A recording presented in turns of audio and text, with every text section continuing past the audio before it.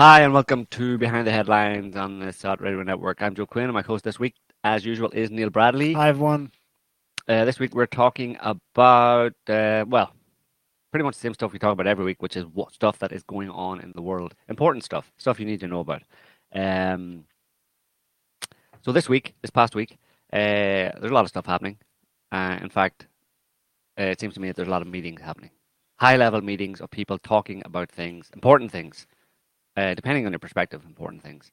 Certainly from our perspective, some of them were important, some of them weren't so important. But Neil, you have a list of meetings that are going on right now, even Right. as Well, we speak. there are a cluster of high-level events. Obviously, there's G7 or 6, G formerly known as the G8, G6 plus one, sometimes the G20 or whatever. The G6 plus Trump. G7, G6 plus Trump in Canada. Okay, that's happening. Right. Still ongoing right now. At the same time, same weekend in China, Qingdao, I think in Eastern China, the SCO is meeting. That's the Shanghai Cooperation Organization. Right. That can't be a coincidence. They're No. scheduled on the same. Yeah. However, nothing too remarkable about this. Every year, they're annual events. Right. They're forecast. They're not forecast. They're scheduled well in advance. So what?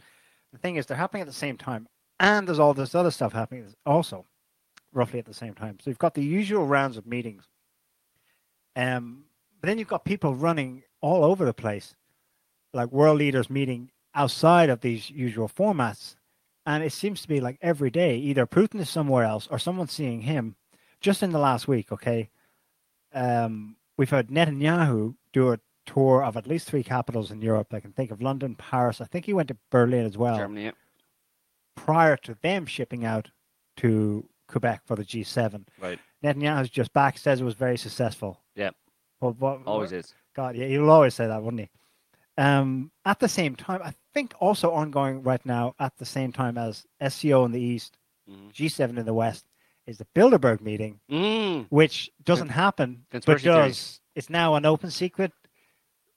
The Bilderbergers. They're the ones. I just love how that became Skull like Bones? a conspiracy That's not theory Skull too. Bones.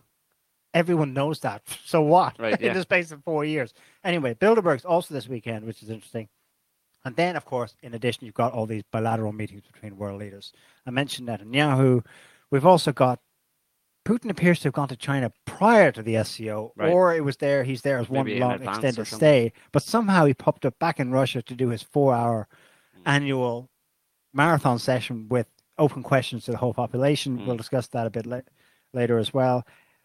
Somehow, at the beginning of the week, Putin hosted the leader of Bulgaria, which produced some hilarity as well. We can discuss that too. Then he went to Austria for technically his first overseas visit, or his first visit to Europe anyway, since being re-elected in March. I think there's a whole host of other things going on, but it's hectic, and you get the impression that people are running hither and thither. Well, Trump, of course, has just left for Singapore. I think he's arriving today. He's there already. He's already there. Yeah. Well, you don't. It's not surprising that all of this hectic running around and having meetings and stuff with everybody is happening at this particular time, because as we discussed in previous shows, Trump is certainly he's being accused of by European leaders of destroying the global order that was created by the U.S. itself. This was primarily Macron, I think, has said that, but other people have voiced the same thing, that Trump is destroying the global order. That's not a small thing, destroying the global order. I mean, just if you take the words, I just destroyed the global order. What is there fallout from that? Is that bad for people? I don't know, but that's what they're saying is going to happen. That or is happening. That Trump is destroying the global order built by America in the first place. And really, you're talking about here going back to after the Second World War and what came out of the Second World War, the world order that came out of the Second World War, which created the G7, which you mentioned already. That's happening this weekend. So no wonder they're all running around, not just in the West, trying to fight fires and figure out what the hell's going on, but also in the East, Russia, China, and other Central Asian countries at the SCO. In fact, the SCO was interesting this year because it was the first time that India and Pakistan both were at at that meeting. Of course, the SCO, the Shanghai Cooperation Organization, is relatively new operation. Let's say it's 2002. 2001 or 2002. Yeah, it was basically formed on as a response to the U.S. invasion of Afghanistan. I mean, more or less, implicitly designed to do something or stand against U.S. Involvement in Central Asia when they went into Afghanistan, which is Central Asia, in 2001. That's what created the SCO. So that's its All the legacy. central, That's its legacy, or that's its raison d'être. Let's say yeah. that's why it's there. It's to get those countries around Afghanistan. Of course, Afghanistan plays a big part in historical wars between great empires and stuff because it's right there at the kind of crossroads of East and West type thing. So that's what they're on, but it's a relatively young organization and it's harder to get. I mean, really, the SEO is trying to create something as an opposition or to stand in opposition against the G7, but the G7 is effectively, the Western Empire, the American Empire, effectively. It's the meeting of those heads of state, and of course, it's an empire. The American empire is a global empire, and they have their fingers in all sorts of pies all around the world. So it's hard for. It's going to take a while, certainly, for something like the SCO, the Shanghai Cooperation Organization, to unseat or to at least to rise to the level where it can really oppose Western power, because it's relatively young, and also compared to the G7, and it's also these countries that are trying to get themselves together. They're not necessarily all on the same page, particularly India, for example. Obviously, there's an India-Pakistan problem, historic problem between India and Pakistan. But India also is historically very much has looked towards the West. So to get all of those countries together, I mean, Russia and China are very much on board in terms of, let's work it out ourselves. Let's establish something new. But getting other countries to come on board with that is going to take some time, simply because you have to extricate them effectively from the Western sphere of influence. That doesn't happen overnight, but it's being helped by Trump because he's destroying the global order. He's destroying the global order that was built up after the Second World War. So, at the same time, though, there's a waiting list to get into the SEO. Right. Iran wants in. Right. It's not being allowed in. Well, Iran's there ostensibly because there are still UN sanctions in place against Iran. Well, the SEO says we must follow international law. Yeah, but not so much anymore, right? Well, that's still the official international line. law in the sense of follow on with these Iran sanctions, but that doesn't look like it's going to happen. Their own club rules were that anyone who's under UN sanctions cannot be let in. Right, but these aren't UN sanctions, right? That's particularly in terms of Iran. These are US imposed, unilaterally imposed sanctions on the rest of the world against Iran. But there's a UN agreement in place. Is there? Oh yes, they're all signatories to it. That's what the Iran deal is. China and Russia are.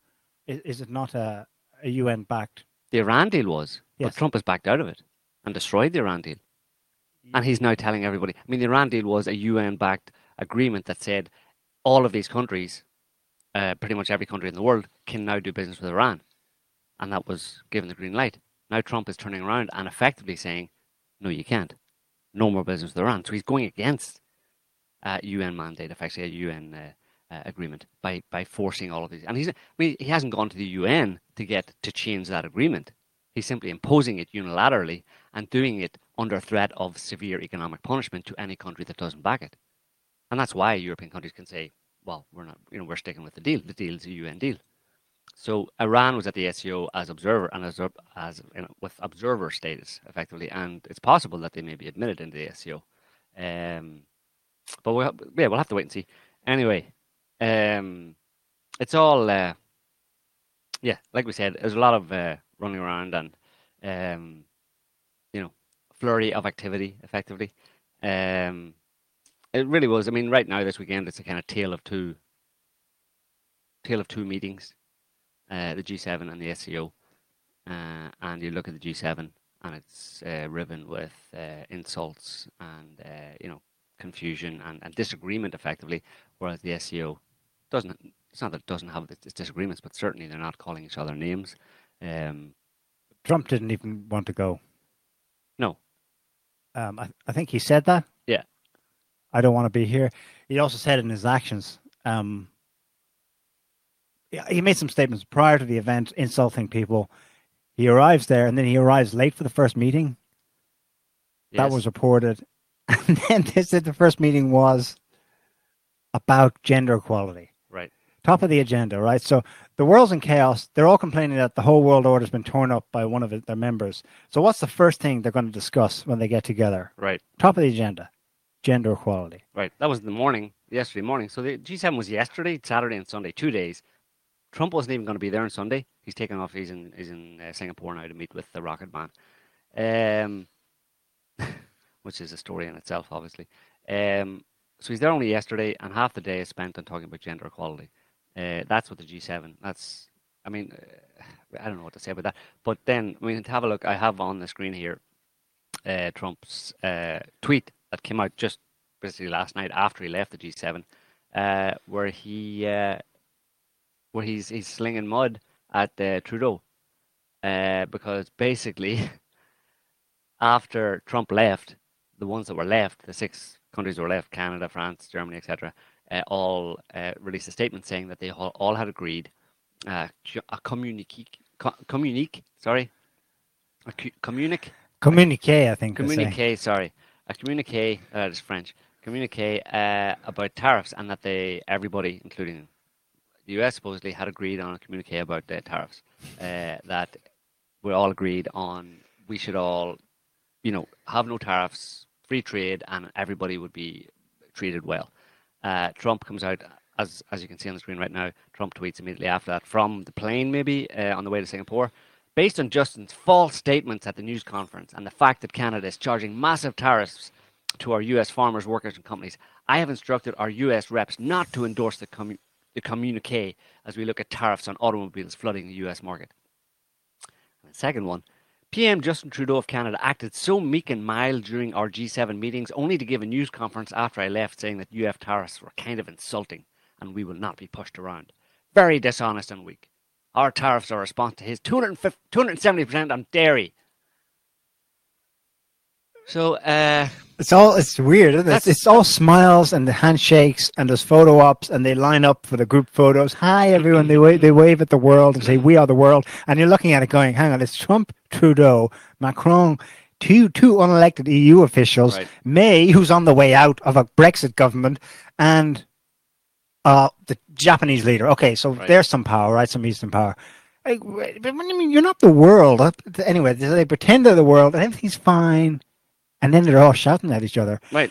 Well, it's all Trump's fault, right? Because the rest of them are all being nice to each other. But Trump is breaking with tradition. Not only is he breaking with these economic relationship they've had, particularly the US has had with Europe and with Japan and with Canada. He's breaking with that, but he's also breaking with decorum or diplomatic norms, let's say. And you don't come out afterwards, after a meeting at the G7, and then call one of the leaders meek, dishonest, and weak. Yeah. And that's not to be, you can laugh at that, but that's actually, you can say that there's no love lost between these people, like that they accept the fact that, all's fair in. Well, that Trump trade wars. Trump would be able to say stuff like that, and it's no big deal. But I think that is a big deal when Trump publicly tweets that Trudeau, the Prime Minister of Canada, is dishonest and weak, because millions of Canadians see that. It's negative propaganda. It's slander, if you want to call it. I don't think it's slander, obviously, because Trudeau is dishonest and weak. He's telling the truth, basically, and I think a lot of Canadians will agree with Trump that Trudeau is dishonest and weak. Certainly weak, well, dishonest as well. But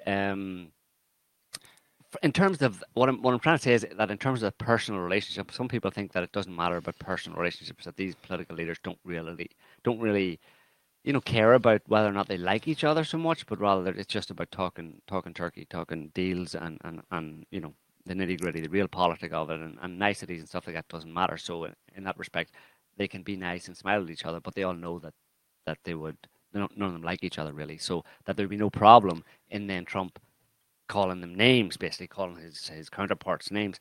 But I think it does have an influence. Absolutely. And it has an effect on the relationship, and that's how fickle the whole thing and superficial the whole thing is, where basically, you could have a souring of US-Canada relationships, or a worsening of the current souring of US-Canada relationships as a result of Trump calling him names, basically. That could make it worse, That's how personal they take it, You mentioned that millions of Canadians see that.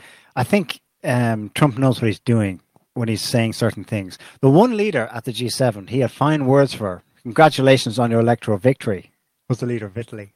Right. And that's with the two EU policy heads, right?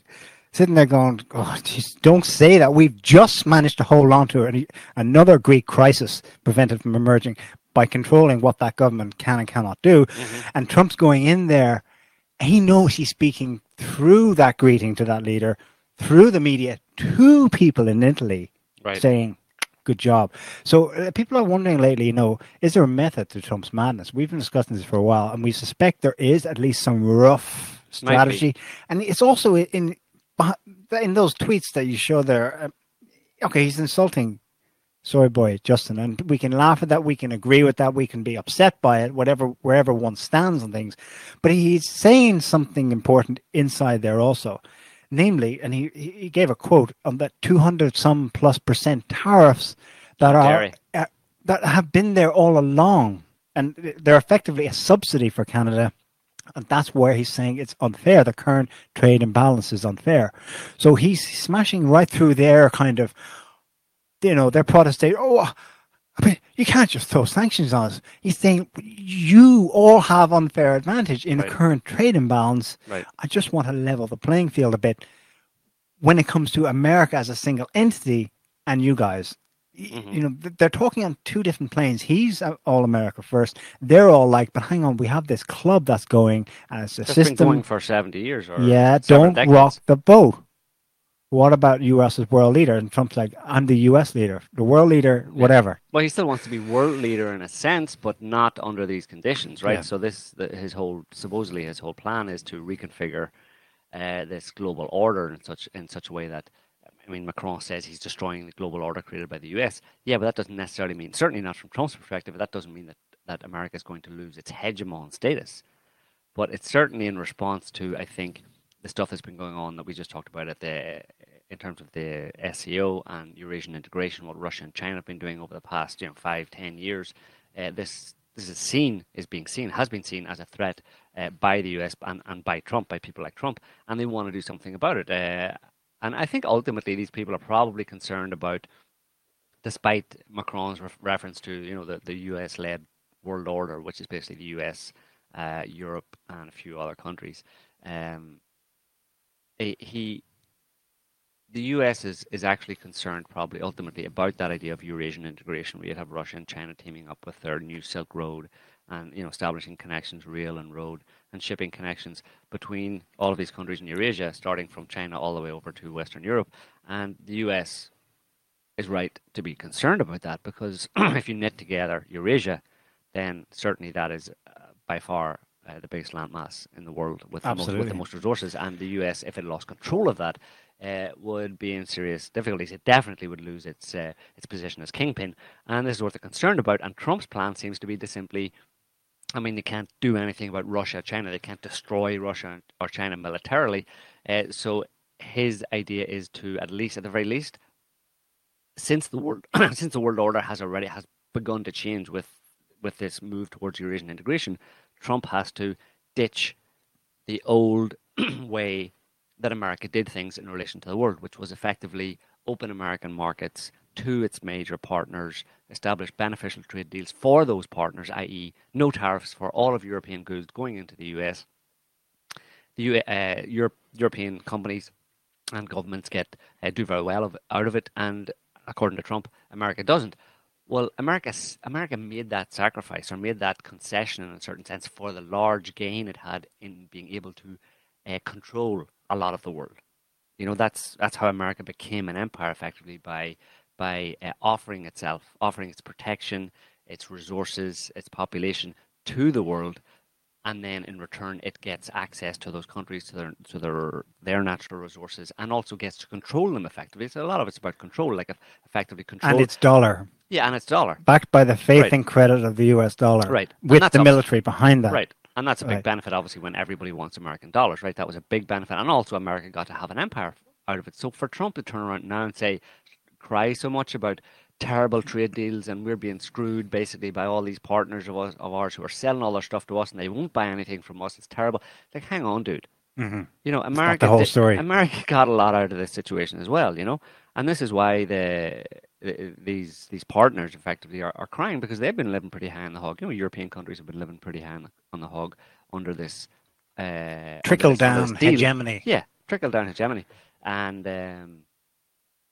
they don't want it changed because it kind of throws the whole thing up and open, and they're no longer safe, if you know what I mean. It's no longer secure. The global order is where they sit high at the on the hog is no longer safe for them. It's like suddenly they have to stand on their own, negotiate their own deals. It's every man for himself type thing, and they just don't like it, But from Trump's point of view, this is the only way to go.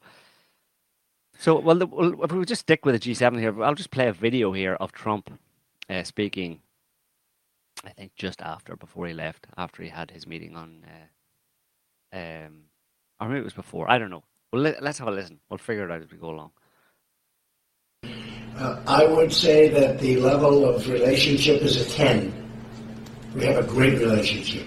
Angela, she's a 10. Emmanuel, and Justin, I would say the relationship is a 10. And I don't blame them. I blame, as I said, our past leaders for allowing this to happen. There was no reason this should happen. There's no reason that we should have big trade deficits with virtually every country in the world. I'm going long beyond the G7.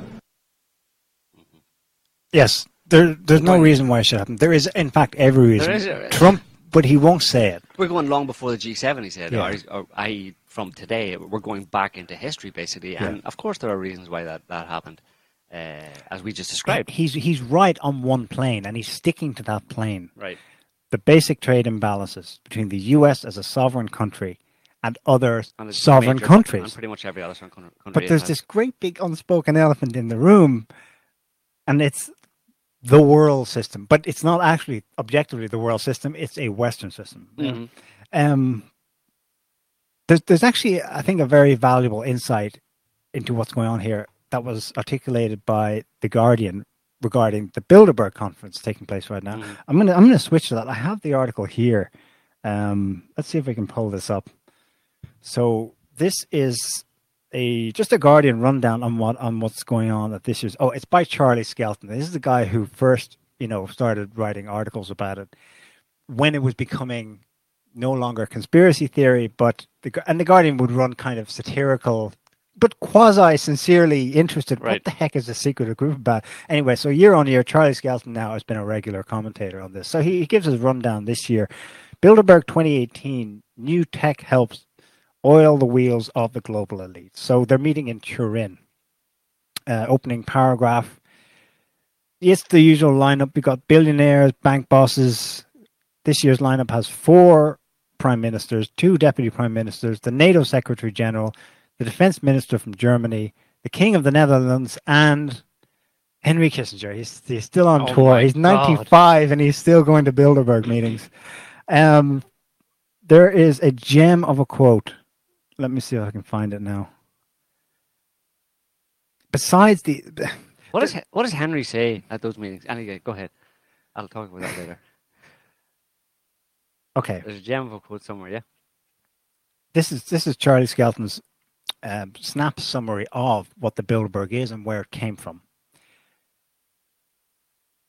Okay, the founding president of the group was Prince Bernhard, the grandfather of the current king of the Netherlands, Willem Alexander. In his inaugural speech at the first conference in 1954, Prince Bernhard set out the purpose of Bilderberg. Quote, because the free countries of Europe, the United States, and Canada must act as a unit. They must try to think the same way. This is a long-term process. End quote. That was the founding mission statement of Bilderberg, is that this odd collection of countries on the surface that Trump is wrecking, the world order that's meeting in the G7 right now in Quebec, is precisely what they were trying to form as a quasi-supranational unit that would become a sovereign entity in itself, but with unspoken rules about the fact that it is such. So we don't actually articulate, diplomatically, we shake hands, I'm the leader of this country, you're the leader of that country, but wink, wink, we're on the same team, our intelligence agencies are working together behind the scenes, and we'll pretend until the day is right. I don't know whether they were ever planning to actually become less secretive and more open about how they are. But here we are in this world, and they are openly acting as a unit, talking as a unit, with the same old pretensions to be about the world. We are the international community. We are the world. And who will uphold the world order? They use the universal language, but actually it's about a discrete unit of this rough area of North America, Europe, and Japan in brackets. And they're desperately holding on to it. And they still meet quasi in secret, quasi in public at the same time. But they've done pretty well. They've gone. I mean, since then, since 1954, since after the Second World War, those countries, Western Europe, North America, and Japan, let's say, have done pretty well in forming that kind of a international order, like the one sitting on top of the heap. Because I mean, today, 60% of capital, of global capital, is in the US and the EU. You know what I mean? And therefore, that's one of the problems these people have, is that they've accrued all of this wealth, basically 60% of the world in those two geographic areas, which probably make up about, I don't know, it's maybe 1/8 of the world population. They have 60% of the capital, and they need somewhere to invest it, you know? And these trade deals that are going, or the trade war that is this brewing trade war, is a problem, because these people beforehand basically invested largely. I mean, to a large extent, they invested in each other's economies, in those economies of the global order. But now with this trade war brewing, they're going to have to find new markets in which to invest those. And it's amazing that they're kind of hoisting themselves their own petard here, because they're going to have to invest if there's a breakdown in trade, or if it goes as far as we think it may go, with Trump and his trade war and his souring of relationships between his traditional partners.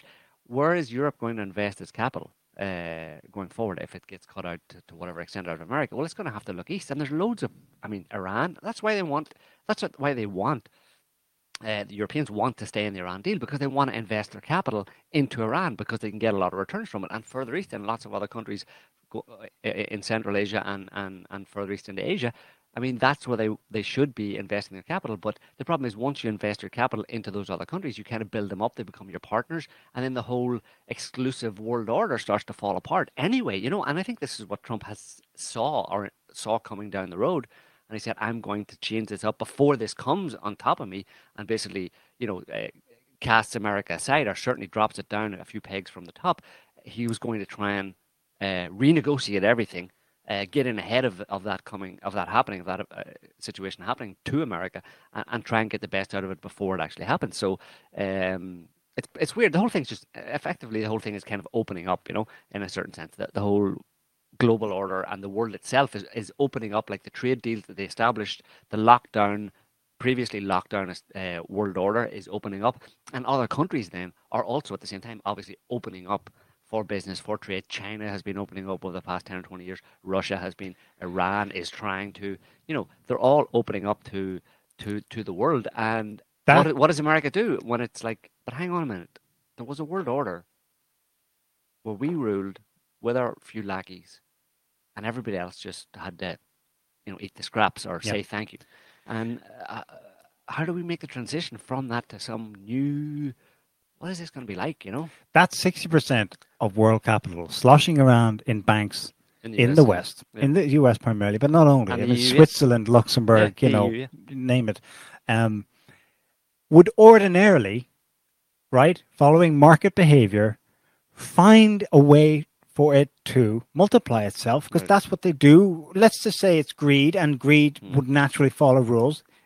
It would naturally find its way into projects earmarked to lift, like, half of the world's population in Asia up and develop them. Well, it wouldn't be done explicitly for that. It would be done for making a profit, but you couldn't avoid lifting people up after investing in their countries. But ideologically, you don't do that, because then it's a catch-22. I mean, I don't want to encourage that country I don't want to empower that country with my capital, with my wealth, because then they may rise up to be in a position to challenge me. But at the same time, I do want to do it because I want to make some money. Why? Because, and it's set out in that founding statement of the Bilderberg Group, they must try to think the same way. They hedge the best. They're not going to do it until they're sure that at least the elites of that country think right. Right. Think the And same way it's as not them. articulated as to what exactly that means, but we have a lot of clues if you look at the standoff between Russia and the West in the last few years.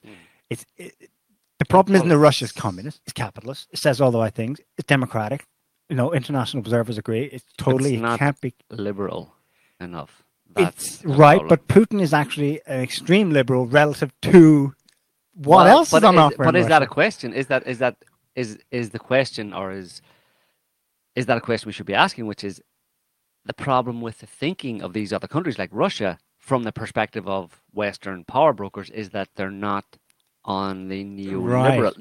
Ideologically, they're not neoliberal, and that includes that's everything. That's your worldview, and that's from the top. From high politics right down to the way societies function. And is that why the G7 were having a gender, what was it, diversity? Gender equality was the top of the agenda. Is that why? And is Absolutely. that what the East and these other countries that are being demonized by by the West and by America, is that what they aren't signed on to?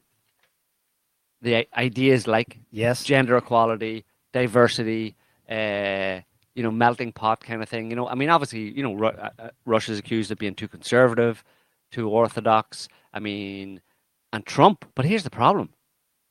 And is this another reason that Trump has parted ways, apart from finances, parted ways to some extent with his European partners, is because Trump is a conservative? And I mean, here's one example. I mean, it's not just a throwaway comment. His recently appointed ambassador to Germany got in hot water about a month ago because he publicly said that he had been in contact, once he arrived in Germany, he had been in contact with kind of conservative and right-wing parties around Europe, and he absolutely was interested in helping them, in empowering them. And that's like, hang on a minute. Those parties from the EU perspective, those parties you are talking about, most of them are Eurosceptic. They don't want to be part of the EU anymore. They want to destroy the EU. So your ambassador, Trump, is actually aiding and abetting these parties. Are you doing that on purpose? Mm-hmm. Is that for ideological reasons because you're conservative and you don't like the EU and its liberal values, its diversity values? Or is it also financial in the sense that Trump sees that if the EU project was to collapse, he would have a far better chance of striking good trade deals with individual countries. Because when I can deal with just the German government, just the French government, and I can even play them off against each other, can I get a far better deal than if I have to deal with this EU bureaucracy that kind of like is this web that you can't even penetrate and it's hard to do, you know what I mean? And certainly the EU seems to be leftist, let's say. It's very far kind of, it's certainly more leftist than it is conservative, right? Because the EU craps its pants at every conservative party that rises up in any European country. Yeah. And that's just happened in Italy, and they're rising up in Germany. Obviously, you've got Brexit in the UK. Gender equality is top of the agenda of the G7, even though that's not what's really top of their agenda. They want that to be publicly seen to be top of the agenda, right? Because it's some calling card to what they think most people care about that. Anyway, so that's the postmodernists. Let's call it leftist for argument's sake. Let's call it Postmodernist ideology, something. It's hard to define. It's a worldview. Guess what was top of the agenda at Bilderberg? They had a ton of people research. Otherkin. Practically. They have tons of experts from the fields of biotech, robotics, stem cell research, and human-machine biointegration. Right. What's the term for that? Transhumanism. Transhumanism, yeah. The post-human future. These freaks are still on about that. I mean, their world order is falling apart, and the Bilderbergers are getting together and going, "Oh, Jesus Christ, we have to push this right now." How can we upload our brains into a machine? Yeah. How can we make sure Henry Kissinger lives forever? Right, exactly. Yeah. That's like top of the agenda. Maybe at that's Bilderberg. why he was there. Maybe he was having a brain transplant. Maybe tomorrow they're going to roll out a robotic Henry Kissinger with a real Henry Kissinger brain in it. They had Facebook execs, Google execs, Twitter execs, not the actual Zuckerberg, but he sent like his number right-hand man or something. They had the guy give a speech, says Charlie Skelton at The Guardian, the head of Google's quantum AI lab, Right. The founder of LinkedIn. It's all this smart tech, which, Right. yeah, is useful, but a lot of it's BS. But let's just make that link between that transhumanism business and the idea of smart tech. A glorious utopian Robotic future. technological robotic future where humanity just everything is done for everybody, and we live in some kind of utopia where there's no suffering, nobody's hungry, And you just sit there and have orgasms all day. right. And that's very much a leftist ideal, because Wiping out suffering. And effectively putting to that extent, putting human beings, or positing that human beings can take the place of God, in a certain sense, that human beings have reached the point where history is over, where human beings just being a victim of history or a pawn in history is over. We now create the future, and the future is going to be how we design it. Therefore, effectively, we are kind of like God. We will recreate the world in our own, not in our own image, but in the image of what we can imagine it should and could be, which is, like you just said, wipes out suffering. Nobody criticizes or discriminates against anybody. Nobody says a bad word to anybody. And that's the kind of neoliberal leftist kind of, and it's hard to pin it down as to who holds to that idea, but you can, I wouldn't want to go out and accuse people of saying that you subscribe to this ideology, but certainly you can see that it exists amongst the establishment in Western countries, in the US and in Western Europe, and it does not like the attitudes or the ideology that you see coming from Russia, which tends to be more traditionalist. And the East more broadly. And the East, certainly into China as well, that it's more a traditionalist perspective on the world and the stands, human nature. India, Iran, right. Turkey, they're all like that. Right. They're not going with you on your post-humanist future. Right. They kind of know that, but they won't ever articulate it in this way. But there's they say, oh, Jesus, Eurasian integration, how do we block it? Maybe Brzezinski will say it in his book. Right. But then the only thing we have to piece together how they're going to respond to it are the actions of what's on their agenda at things like Bilderberg. Right. And but it's jarring as you try and understand. But I don't see any way that those two worldviews can ever be compatible. No, there's two realities. They're mutually incompatible. I don't see a meeting of minds. They really are and it's fundamental, and we talked about this before with Jonathan Haidt's book about kind of the moral taste buds and the different, just depending on the kind of person you were born, basically, whether you have a more a tendency to be more conservative in your outlook or more progressive, let's say, in your outlook, that's how fundamental it is, Speaking of the meeting of minds, the British director of DeepMind, which is some AI program that Snowden leaked exposed, and it's now openly discussed. I think it's officially set up as a company based in London. He was there as well, giving his speech about AI in the future, and DeepMind. It rings a bell. I think in the Snowden, it was in the Snowden leaks. It was scary because DeepMind was going to be an AI system that would automatically respond to perceived cyber attacks by like obliterating a country's major critical IT infrastructure and causing a blackout, like that. They're going. They think in their freaky minds. They think they're going to the stars. They're like, oh no, the whole world is going to anarchy and chaos and going back to tradition of medieval and blah blah blah. So what we'll do is we'll make a leap for the stars. Yeah. They're such freaks, and they really believe it. And blow up on the way there. Can I show something quickly? Just on our SCO G7 comparison, I'm having a look here, at a map of the membership of the SCO. It's the world map, and look at it. It's Russia, China, India, and Pakistan are now this year fully fledged members. So you've got both Modi and the Pakistani PM going to this meeting. Carry on around Eurasia. You've got Iran, which wants in. It's still technically not, but it's there as an observer, as Joe mentioned. Turkey is in dialogue. Turkey's on the fence, but you can see how every major capital, looking at that world map, from Moscow, Beijing, New Delhi, Pakistan, Iran now, once Turkey is in that grouping, you have a closed circle. That is the entire Eurasian landmass. This is Brzezinski's nightmare of an alliance of Eurasia. And before him, his predecessors like Halford Mackinder, who the twilight of the British Empire articulated the stratagem very precisely. He said, he who controls the heartland controls the world. The heartland is basically Russia, let's say. It was key. They lost Russia and everything toppled since. In the last 15 years, the SCO is kind of, let's say it's not so powerful as you mentioned, Joe. It's a newcomer. It's a newcomer. It remains a talking shop. It remains to be seen what. Well, they're doing good deals and all that kind of stuff, but it's just trying to knit together. For example, Russia and China are on the same page, and helping, and they're fully. I mean, every week they're making new deals and consolidating their ties with each other.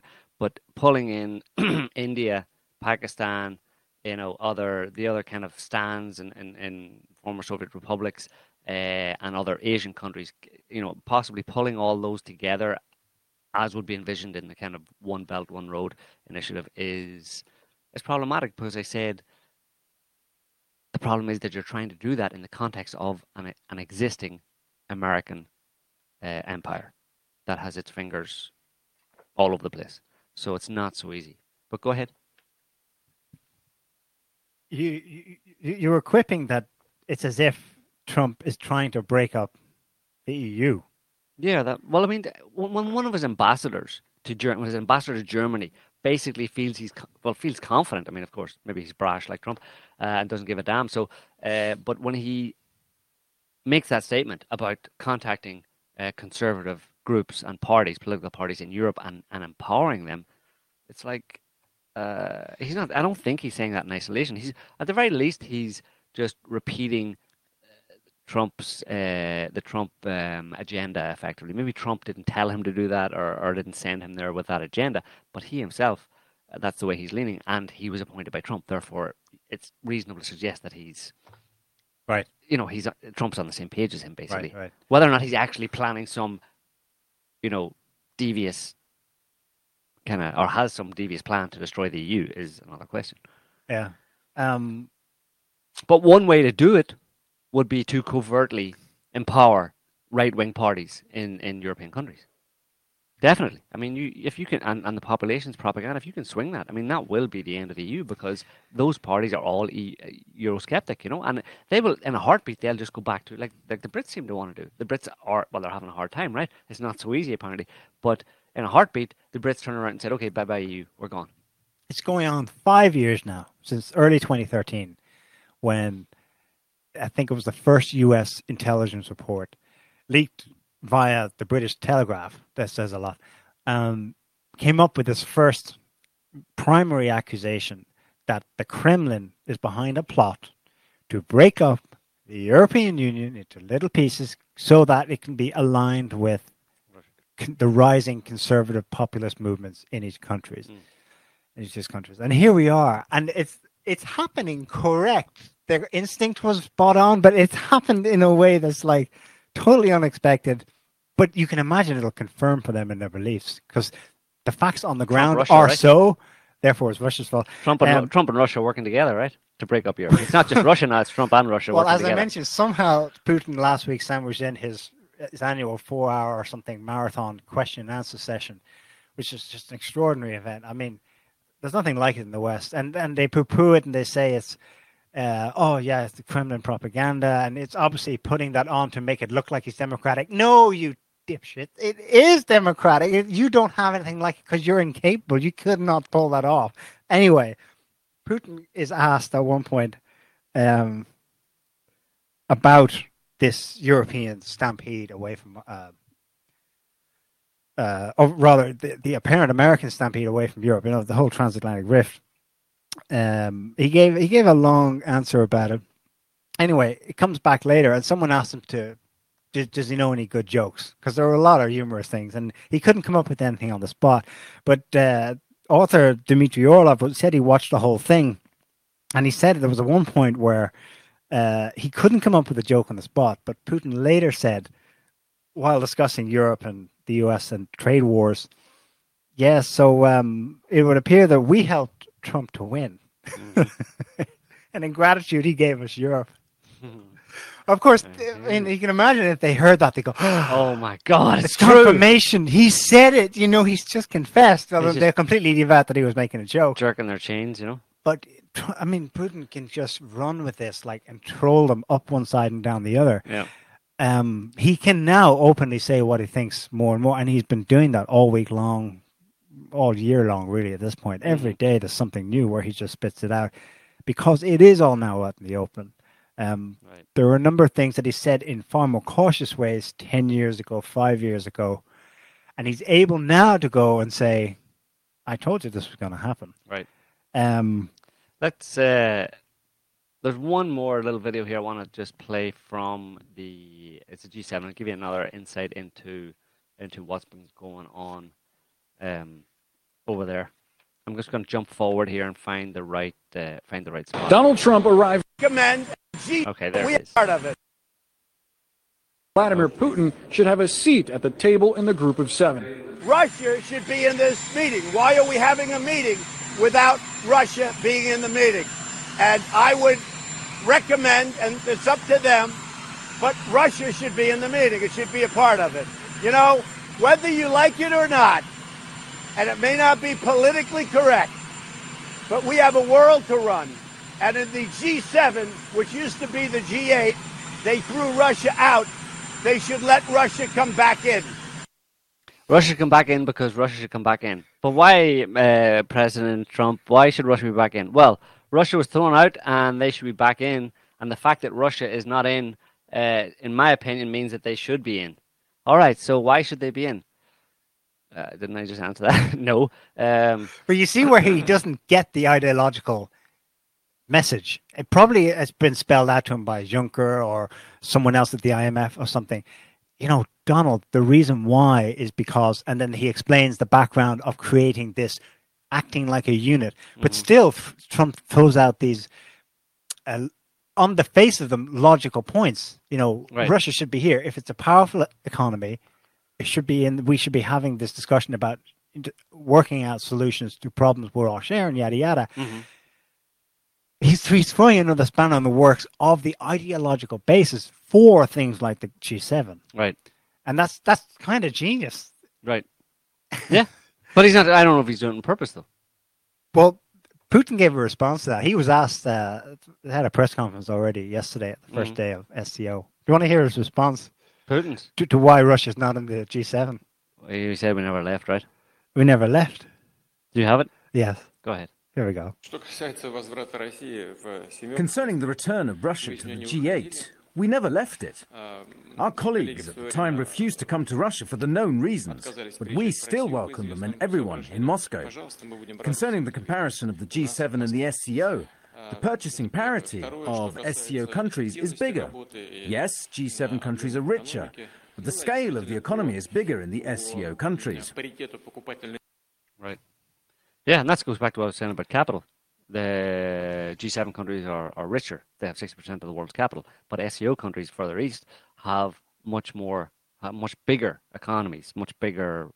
They're bigger countries in there. I mean, that and naturally, if you leave ideology aside, that's a perfect match, right? Get all this capital from the US and Europe going into countries that are opening up and have lots of development potential. But no, because we don't think the same. Yeah. Let's just jump ahead with Trump here. Or actually, there's something after this part on the video we just played of Trump saying why Russia should be back in the G7. There's a little analysis on, I think it goes back to something you were saying earlier on. Let's have a watch. Because we should have Russia at the negotiating table. Other G7 leaders disagreed, including British Prime Minister Theresa May, telling reporters, quote, "Let's remember why the G8 became the G7.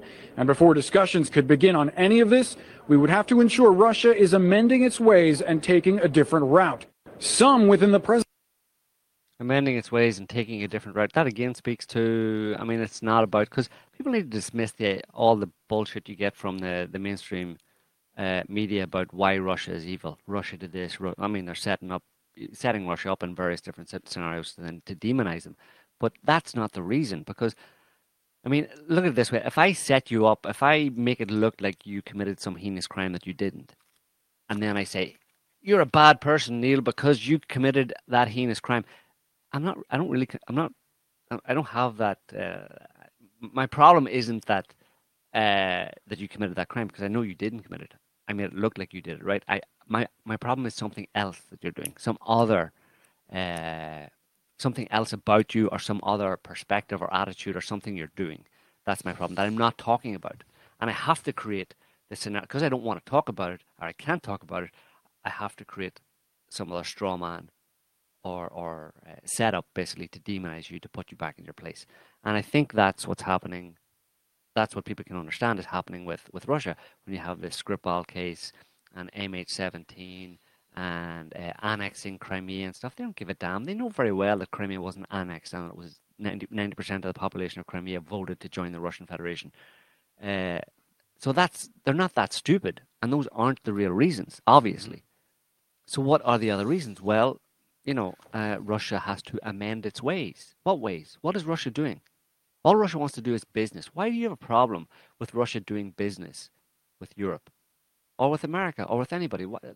That's very much in keeping with the West's kind of like capitalist, outlook in terms of trade. And what's their problem?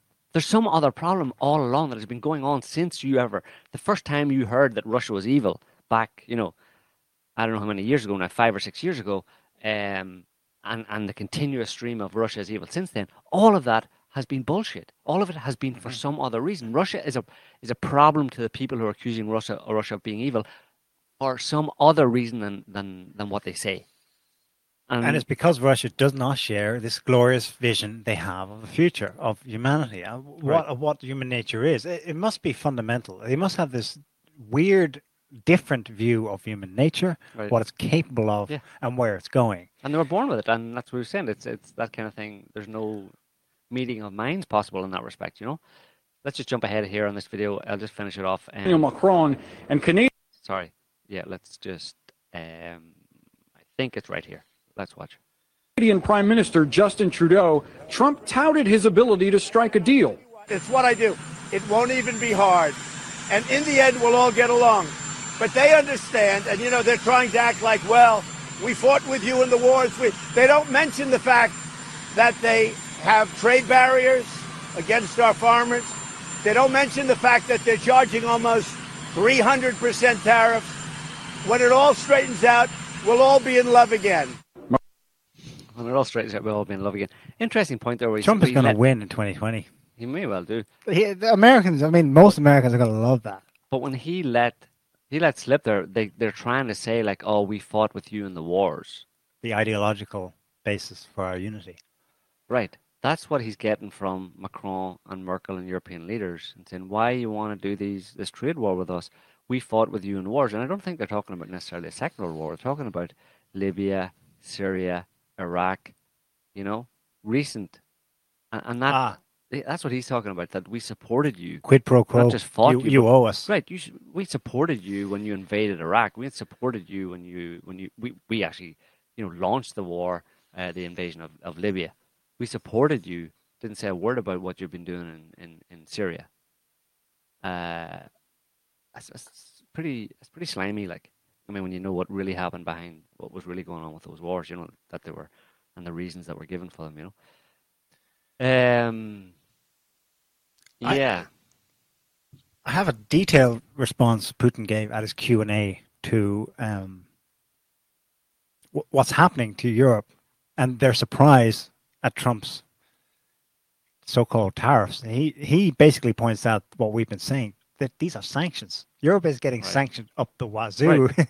Well, he said we need to stop calling them it's sanctions. You see? And he said, I don't know if we should play it. It's 4 minutes. We don't get to hear a translation, but we have English subs on it, though. Right. Do we want to play that? Well, we can't really chime in on it then. But the basic answer was it was an answer he's given before, but it amounted to, and he said at the end of it, you basically brought this on yourselves. He said, "I warned you about this in that Years Munich ago. speech in 2007. 11 years Multipolarity. ago. The specific thing he said was that the danger of one country extending its national jurisdiction internationally is that everyone will suffer eventually." It was such a Caesar-like speech because Caesar is famous for giving speeches where he's said, "I disagree with this decision on principle, not because I disagree that the benefits to us right now aren't good, all of us at this table. The problem I have with this is that in principle, the principle will be set and you can see how in future it'll work against you." So once they were all sort of cemented in the unipolar world in a kind of an overt one post 9/11, Right. you were always going to have some crisis like this where you'd be left, without a chair when the music stopped. Right. And he basically said, "Yeah, I warned you, and here you are, and you've got, a trade war. It's a trade war," he says. "Forget that it's tariffs and it's a dispute, and it's all smiles. It's full-on sanctions." Right.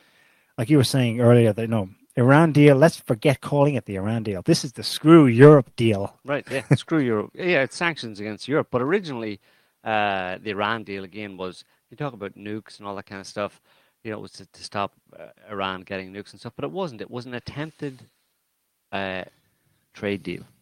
The Iran deal was originally, in 2015, was a trade deal.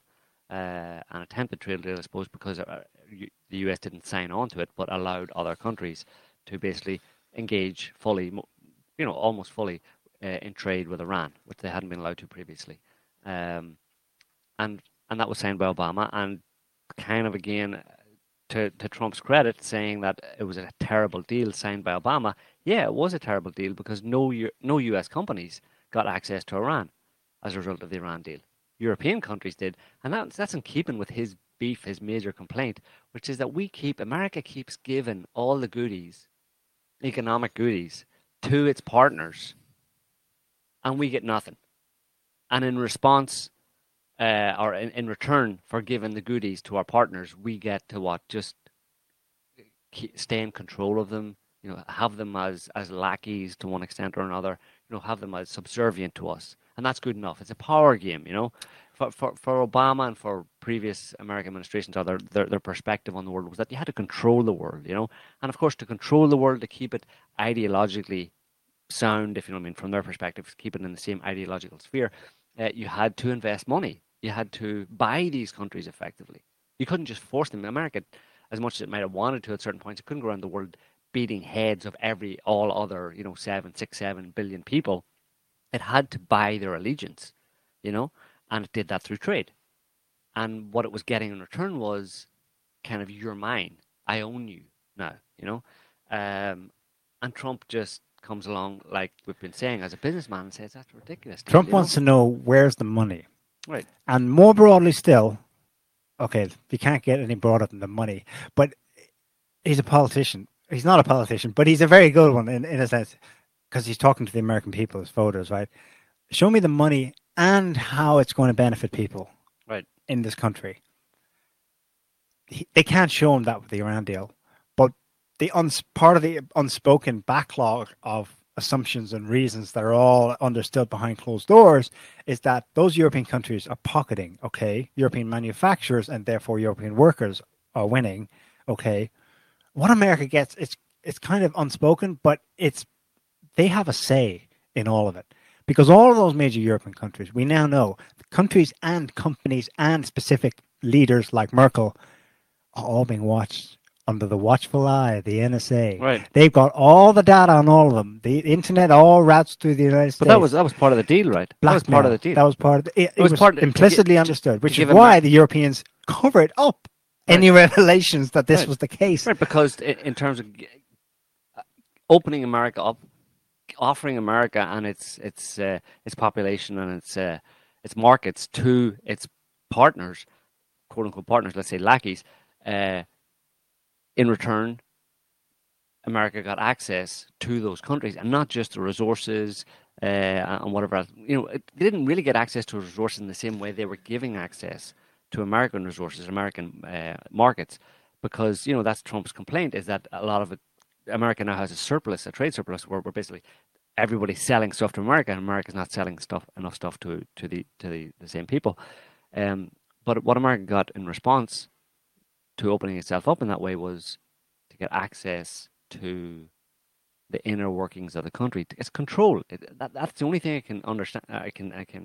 Only way I can explain it is that they wanted to control those countries, and they got access to the intelligence agencies. There's all sorts of deals made between intel agencies. You share your stuff with us, and of course, America was in the position of, we're Big Brother. We'll take care of it. So you give us all the information, and we'll keep you safe, basically. Yeah. So you get to suckle at the American teat, right? Let's say, and we will keep you safe, like any, mother pig sow does, right? It protects its piglets, right?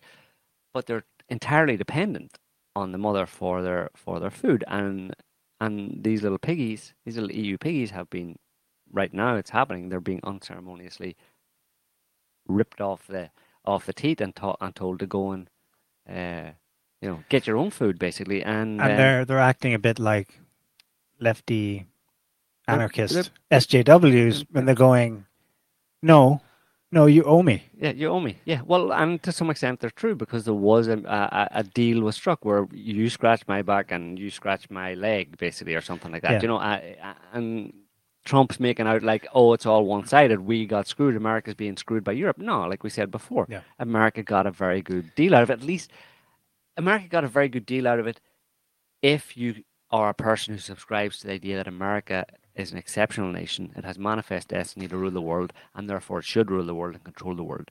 If that's what you believe, then America got a very good deal out of these kind of trade deals, where it let everybody buy its stuff, or let everybody sell to it, and in return it protected the whole world, i.e.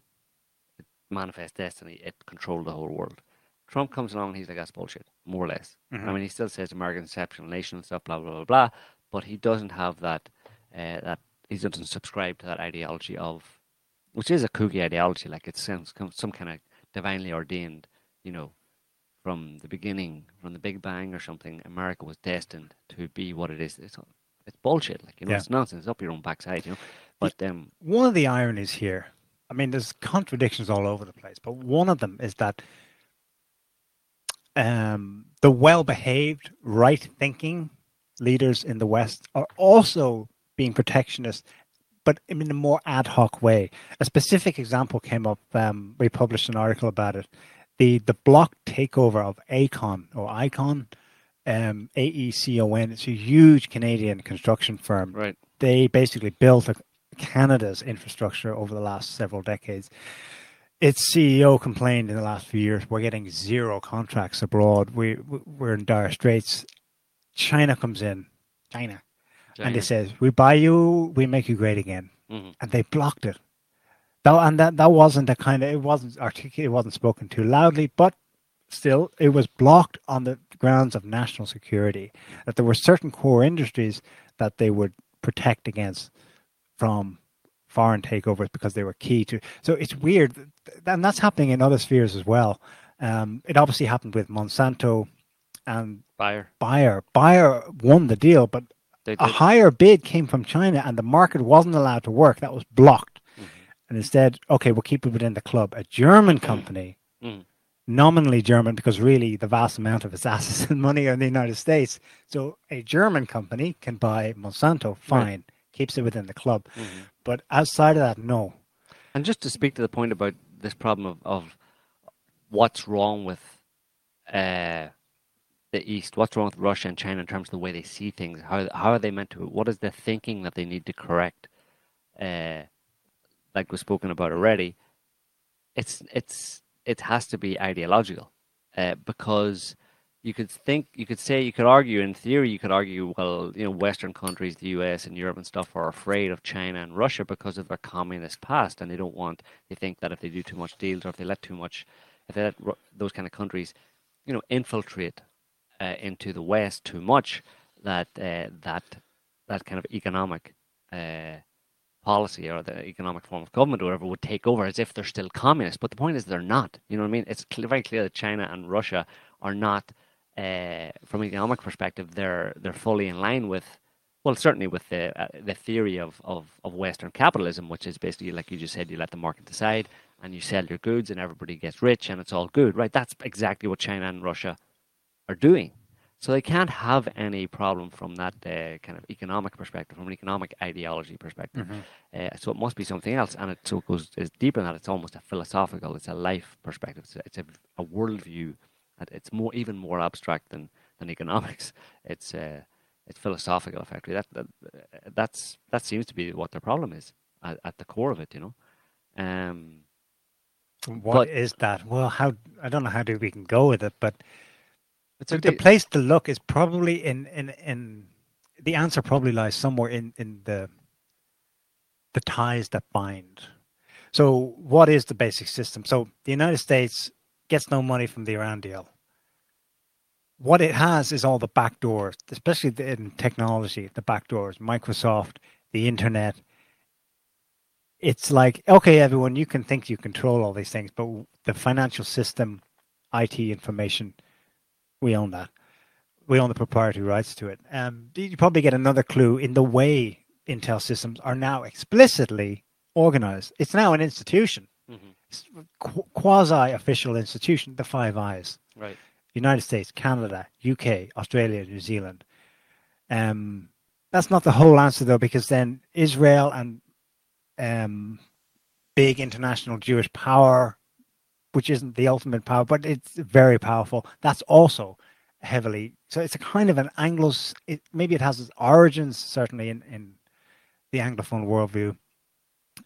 It bleeds over, or it has a lot in common with what the Israelis want.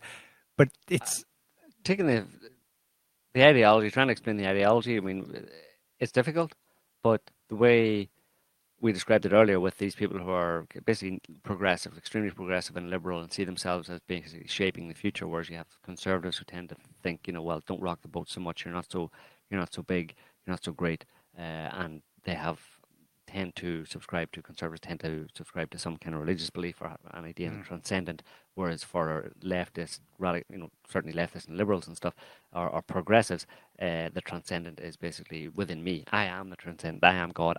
We together as a society, if we all think the right way, we can, upload our brains into robots and live forever. Yeah. We're God, effectively. Well, that's the difference between that is a kind of a narcissism versus a lack of narcissism. It's just on the spectrum of narcissism. Those people who think that they're all that. Let's say that they're so powerful and so competent that they can shape the future for the entire world and wipe out all suffering, and that they even are in a position to decide that there should be no suffering whatsoever in the world. There should never be any discrimination. No one should ever cry. No one should ever hurt. The arrogance of that suggests extreme narcissism. Yeah. So if you want to draw a line there between what or define the problem between East and West, you could arguably, and it's a bit simplistic, but you could argue that it comes down to narcissism. Yeah.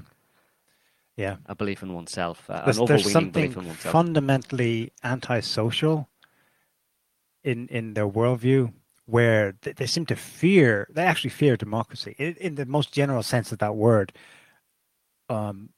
Openness. They're all. I mean, George Soros is all about open societies stuff and opening countries up. But that's kind of like, it's weird that's the surface ideology, but actually that's a fundamental fear of ordinary people. Right. And they could be ordinary masses in China, but they'll also be the ordinary masses in Europe, the United States, probably also Israel as well, of all places. So it's weird. It's something inhuman. Something. Well, I don't want to say any more about that. Yeah. But yeah, the answer probably lies in psychology and their drivenness and their inability to grok these basic things. I mean, it's so self-evident to us, and I'm sure it is to most people. But they're so out of touch with reality, and they've literally created this castle in the sky of transhumanism. Well, they think they can divine. They think they can create reality, right? Yeah. They don't mind being out of touch with reality, and when they postmodernists posit that everything's relative, right? Nothing. There is no truth. There is no objective truth. Therefore, we create it. Basically, everything is created, and if everything is created, if everything is a social construct or a function of kind of cultural beliefs or whatever, then we can. If that actually manifest reality. And that's what they believe, effectively, that everything is a social contract, that it's about people's beliefs, that's what creates reality. Then whatever they believe, if they believe hard enough, or if they, and of course they don't stop at believing hard enough. Obviously they go out and act, they're willing to punch Nazis in the face and scream and shout in universities and shut people down and stop all hate speech everywhere. They're willing to take physical action. Obviously, they're not so deluded that they can think they can just sit there and believe and then create the future.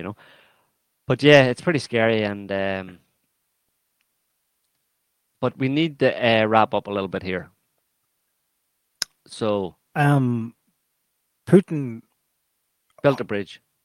Just before that, he hosted a bridge. Prime Minister of Bulgaria. Yes, earlier this week, who was back on his hands and knees after 4 years ago nixing the South Stream deal that would have had a Russian gas pipeline come under the Black Sea and straight into Bulgaria, which would have been a boon for Bulgaria. They need the money. They need the investment. That was nixed by America. It was nixed by John McCain, who gets on the phone to Brussels, and Juncker or whoever calls the PM, and he's like, backs down right away. Nixed, just gone like that. Russia lost 800 million euros. They had already they couldn't recoup that. They had sunk that cost into starting the project. They lost. Putin said this in his press conference with the Prime Minister of Bulgaria this week, Boyko. Well, we lost 800 million euros, but yeah, we're willing to reconsider. And the guys there all falling, and yeah, Russia, we respect you. And well, I won't call him an idiot. I mean, he capitulated, and now he's back on his hands and knees. But it's not very. It's a bit embarrassing. Basically. It's not. But in the meantime, South Stream became Turk Stream. So now Putin says, yeah, okay, well, we need to discuss this with Turkey. Right. We can't just give you what you want anymore. So it's going down to Turkey, and then maybe there'll be a terminal off that into Bulgaria. But you'll need to talk to Turkey first, and they'll get first dibs on everything. So Bulgaria will win, but the EU as a whole will lose because Bulgaria will not be a key terminal anymore. Right. Insane. Okay. Also, this week, Putin went to Austria. Right. Full state honors. Yeah. It meets the president, then the Prime Minister Kurz, Chancellor Kurz.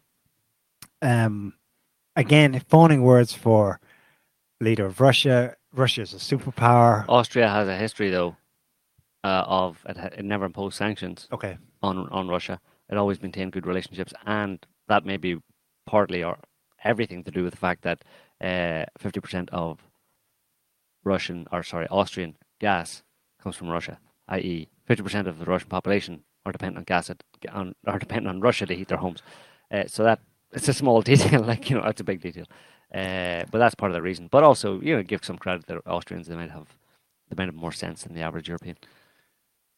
Putin gave a delightful interview with an Austrian journalist that went viral. The journalist was like classic fake news stuff, where it was kind of, what's her name from Channel 4? So what you're saying is, so he just fired back, and he totally controlled that interview, I thought, by basically holding up a mirror to every accusation and saying, okay, if that's the accusation, then what about this situation where, the EU did exactly the same thing? But in one instance, his answer was just fantastic. And you can imagine how this plays, especially to neighboring Hungary in its war with George Soros. So I'm going to play it here. The question that led into this answer from Putin was, so what about this troll farm in St. Petersburg? You remember, right, where U.S. intelligence and then the media just basically shortened that to some BS narrative about Putin's chef rigging our elections. Right. A ridiculous story. So Putin mocked it, but then he fired back with a real example of global election meddling. Listen carefully, especially towards the end of the short clip.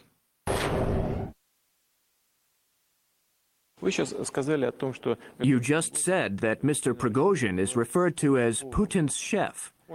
Indeed, that is his job. He is a restaurant owner in St. Petersburg. But do you really think that a person who is in the restaurant business, even if this person has some hacking opportunities and owns a private firm in this field, could use it to sway elections in the United States or a European country?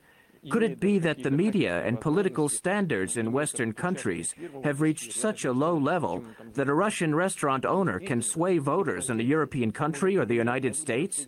Isn't that ridiculous? There is such a person in the United States, Mr. Soros, who interferes in affairs all over the world. I often hear from my American friends that America as a state has nothing to do with his activities. There are rumors circulating now that Mr. Soros is planning to make the euro highly volatile. Experts are already discussing this. Ask the State Department why he is doing this. The State Department will say that it has nothing to do with these activities. Rather, it is Mr. Soros' private affair. With us, it is Mr. Prigozhin's private affair. This is my answer. Are you satisfied with it? Dynamite. Look at the two strong hints there. One, there could be an upcoming attack on the euro coming from the United States' direction. Two, the absolute dynamite one, which is that, well, it basically hinted that we know that Soros does this on quasi-national grounds. His attacking of, he suggested basically that the US has done this before, and that made me think of the 2010 Eurozone crisis that led into Syriza and the Greek Brexit and all that. Right. You know, and I wondered at the time, is this an attack on Europe? Putin's basically hinting that that's the kind of thing that's going on, and that it's coming from Soros, and that Soros is doing so at the behest, not quite of the United States, but of this Western entity. Right. Of the greater United States. Well, Soros is definitely a progressive, right? He's a progressive, and so he's on the right independent, track. Or is he? Why he's not? Nobody of his stature and his means is independent, you know. Yeah.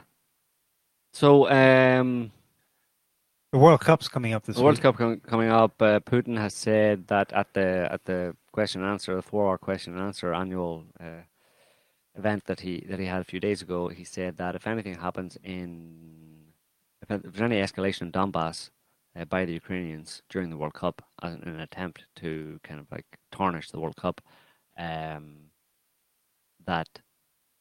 there would be a threat to Russian or to Ukraine. He said there would be. He promised harsh consequences.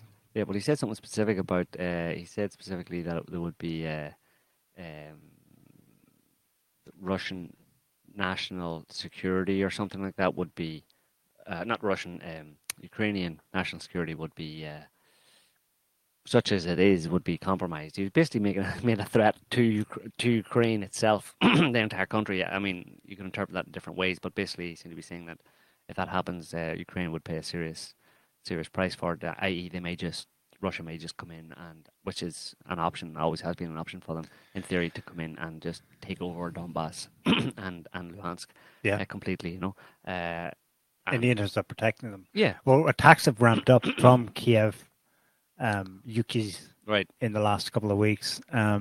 Again, this week there were more attacks that are not supposed to happen, and Russia's supposedly blamed for not implementing Minsk, which is BS. It's the only one that's actually holding back the war at the moment as Kiev continues attacks.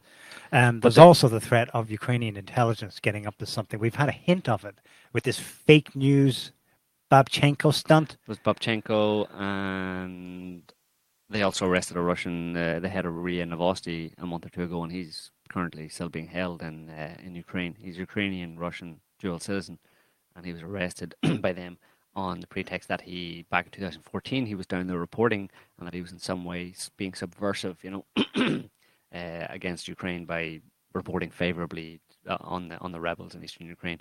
But the bridge that they inaugurated about a month or two ago, about a month ago, say, the Kursk Strait bridge basically joins Crimea to mainland Russia.